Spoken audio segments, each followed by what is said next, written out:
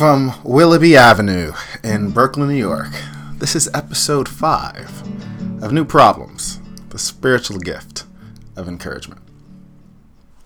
There are years in my life I talk about, and there are years in my life that I don't. Now I get that people appreciate knowing things about people, but not perfect things.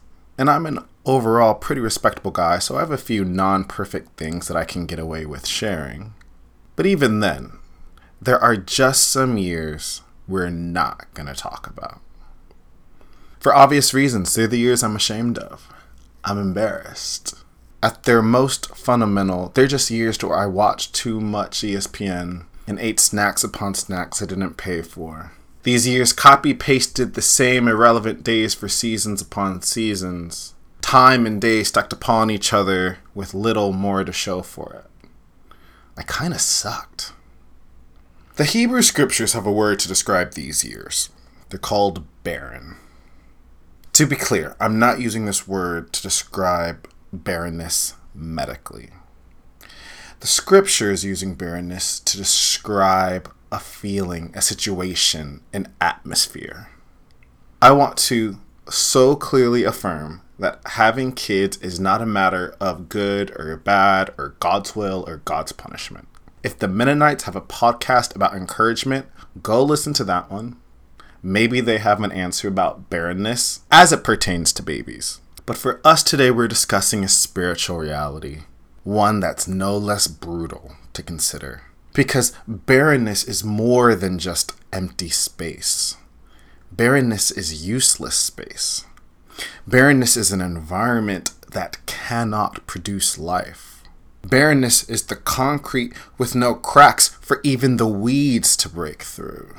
Life happens upon it, but life cannot happen through it. It has no real ending because life can't even begin.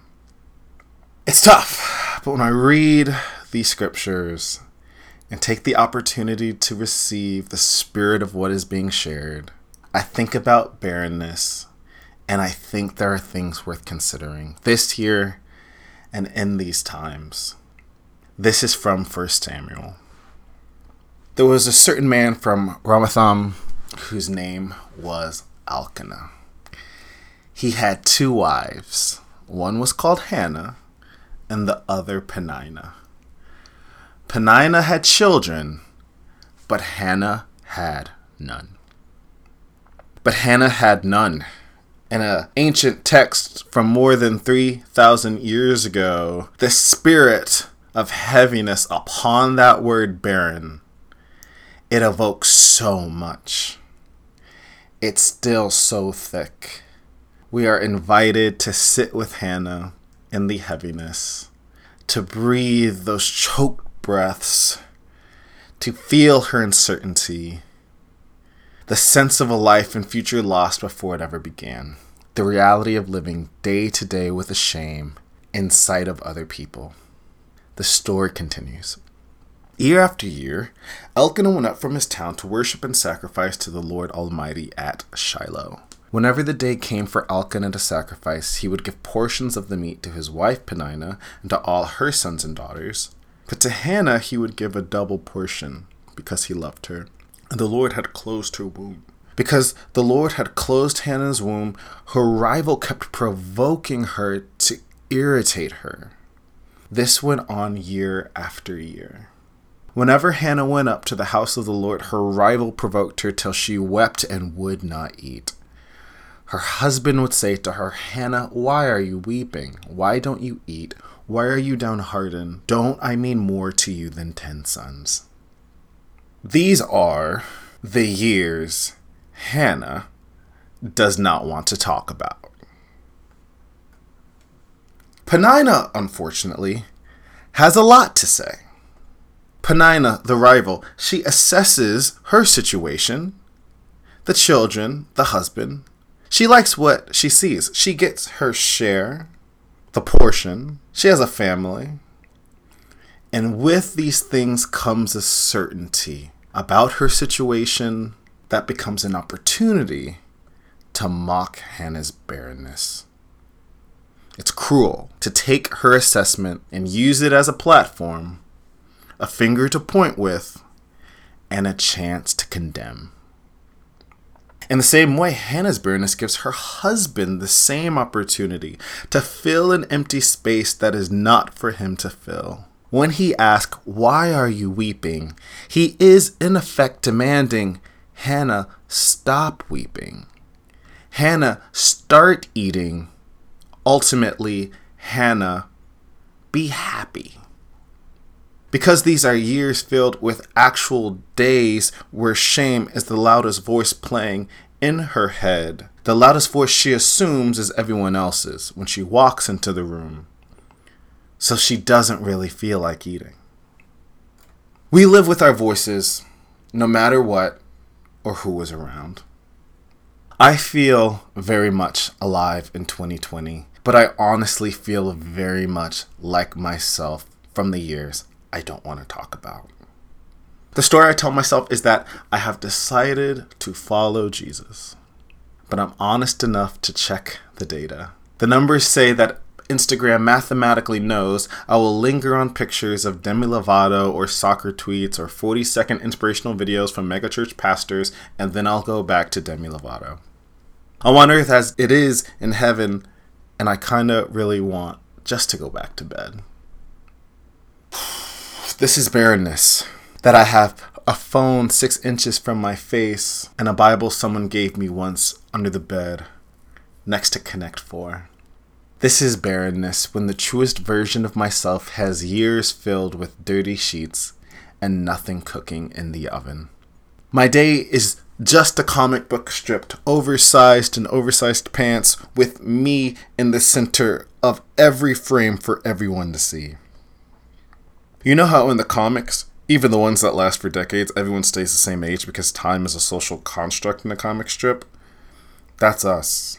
Hannah and I deciding to follow something bigger than ourselves, wondering though if we're just a 3-act joke that lingers through the years and nothing ever changes. So I feel very much like myself, and history gives me the evidence to know exactly what barrenness is, and that's terrifying.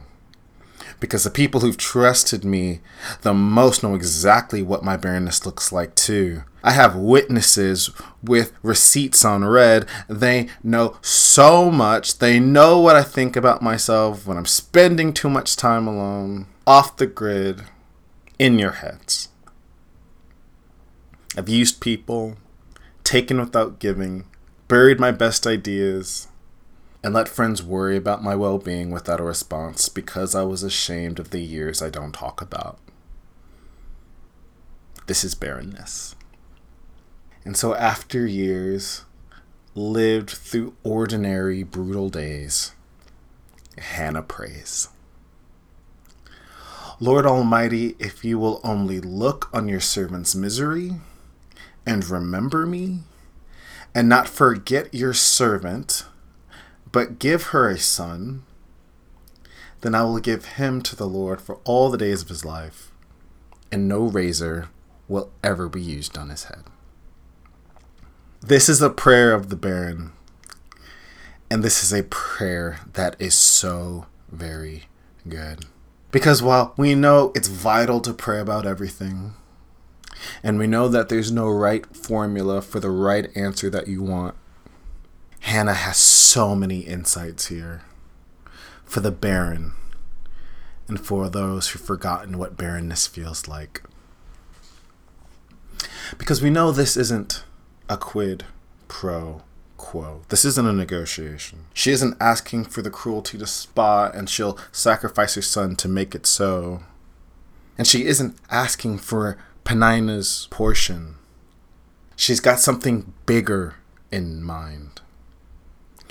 She says, let my requests be the answer for your prayers, God. She says, how do I pray in alignment with what God is praying for? Let's work together. Because this is the nature of being a blessed person. When answered prayers become opening up your thinking and living like it's an open door for good to find a path through you and for others. Her prayer is for the work of God to begin and continue. Her son is not to silence the voices of her accusers. Her son is to break away from the parameters of the house and live upon a spiritual timeline that's bigger than her, that's bigger than the husband, and bigger than Peninnah. Her prayer is one of partnering with and committing to stewarding the answered prayer for the rest of her life. Hannah's blessing gives us such insight, because if her dopey husband could give a double portion for her just because he had compassion and he cared for her, how much more does God have in the possession to give? She says in her song of praise in chapter 2, "She who was barren has borne 7 children. But she who has had many sons pines away." This is not how I think about blessing, the barren bearing 7 children. I think about the barren just getting a bite to eat and being satisfied.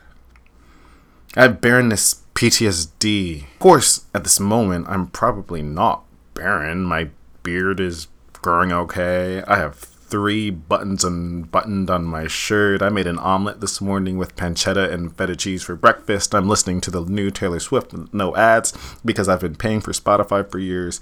I am drinking a pomegranate seltzer. I'm fine. So if I'm feeling barren in this moment, it isn't because I'm living like Hannah. It's because I've settled for Peninnah's portion in my life. It's because I've just enough good allotted to me to not need to weep, and I have too much to know what to pray for. Because the Peninnah portion is a locked compass. Settling for the Peninnah portion is when we're confined to what we can see and assume and confirm that that's enough.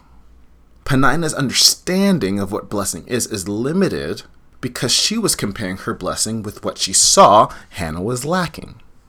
Peninnah's barrenness actually began when her place and life and her family felt firm enough and began and ended with all that she could see. She had nothing to pray for what God could work with. And so the Peninnah portion is a dead end. Consuming massive amounts of pomegranate seltzer is not what new life is offering. That's not the antidote to barrenness. It's about making space to imagine and reimagine what's possible for you and through you. The spirit of Peninnah is a spirit when you have a life you're comfortable enough talking about and living in public enough that you really are just limited. The spirit of Peninnah is a spirit when you have a life you're comfortable enough talking about and living in public, so much so you really limit the reality of what's possible. When I ask someone what they would want me to join them in prayer for, and they don't have an answer because they say everything is good, I'm shocked. And if there is a spirit of brokenness we are called to draw near and be with, the spirit that there is nothing to pray for because everything is good is one I do not want to be around. Because let's not confuse the illusion of comfort for anything other than a barren spirit. Because we're content with the Peninnah portion, not the 7 sons we're invited to speak out and prophesy for. The Peninnah portion has nothing to do with God. This may be a year you can talk about, but that does not mean it's a year you are invited to settle for. There's a big story about barrenness in the Hebrew Bible. It is brutal. Decades later, David, the highly favored and anointed king, reemerges into his capital with a caravan. There is music, there's life, and he is dancing before his God with relentless joy. Here's the story. When David returned home to bless his household, Michal, daughter of Saul, came out to him and said, "How the king of Israel has distinguished himself today, going around half naked in full view of the slave girls of his servants as any vulgar fellow would." David said to Michal, "It was before the Lord who chose me rather than your father or anyone from his house when he appointed me ruler over the Lord's people, Israel. I will celebrate before the Lord. I will become even more undignified than this. I will be humiliated in my own eyes. But by these slave girls you spoke of, I will be held in honor." And Michal, daughter of Saul, had no children to the day of her death. It's tough to read, and it's tough to want to make sense of that. But the notion for me is Michal just missed the moment. When Michal is not permitted to have children, it's just the way of saying God cannot work with her. She is too familiar with the old regime. She's too familiar with the way things are. She's too assuming of how things are supposed to be in this moment, in this movement of David, the high and favored one of God.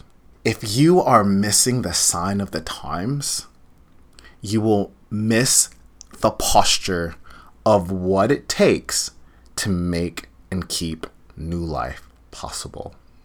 If life is about how you are seen and what you are seeing and a life that you can live and speak about in public, you cannot imagine a barren womb producing 7 sons.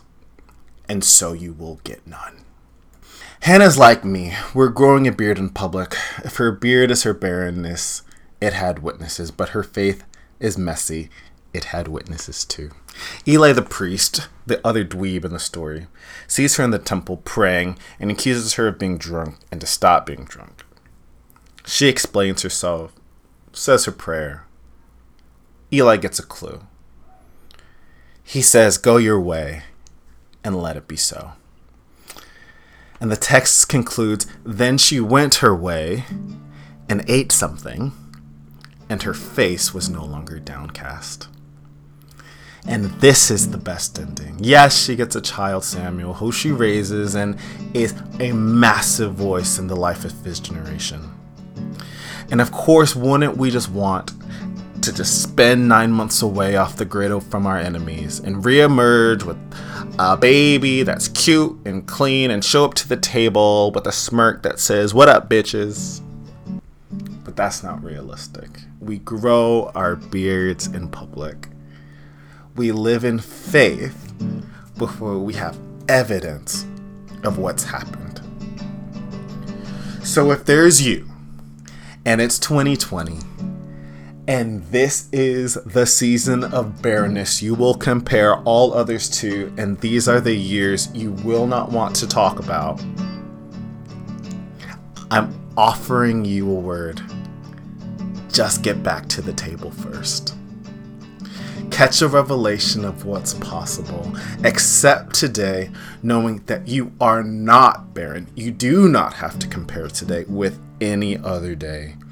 You do not have to be satisfied with what's around. New life is making space for a bigger portion of good for you and good through you. Because there's a shift in your thinking, you can enjoy dinner tonight. The years I do not talk about may not be dinner talk, but they aren't going to keep me from the table. Because my life is a conscientious choice that I am partnering in the work that's bigger than me for those around me. So what's next is not a surprise.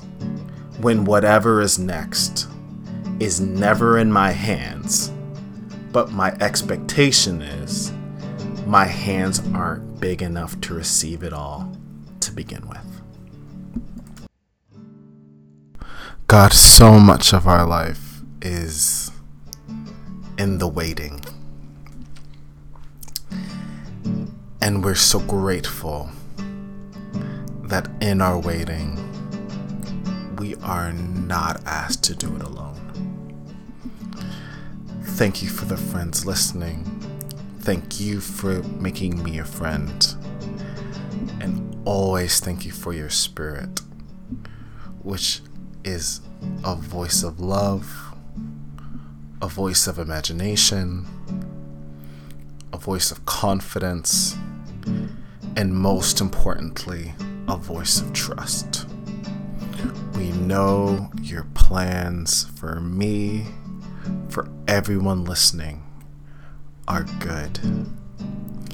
Thank you for Hannah's life, and thank you for her prayer. Keep us in alignment with the work around us, and make our hands, our work, and our lives available to you in every way for that purpose, reflecting blessing, your goodness, and our relationship with the one whose plans for all of us are yes and amen.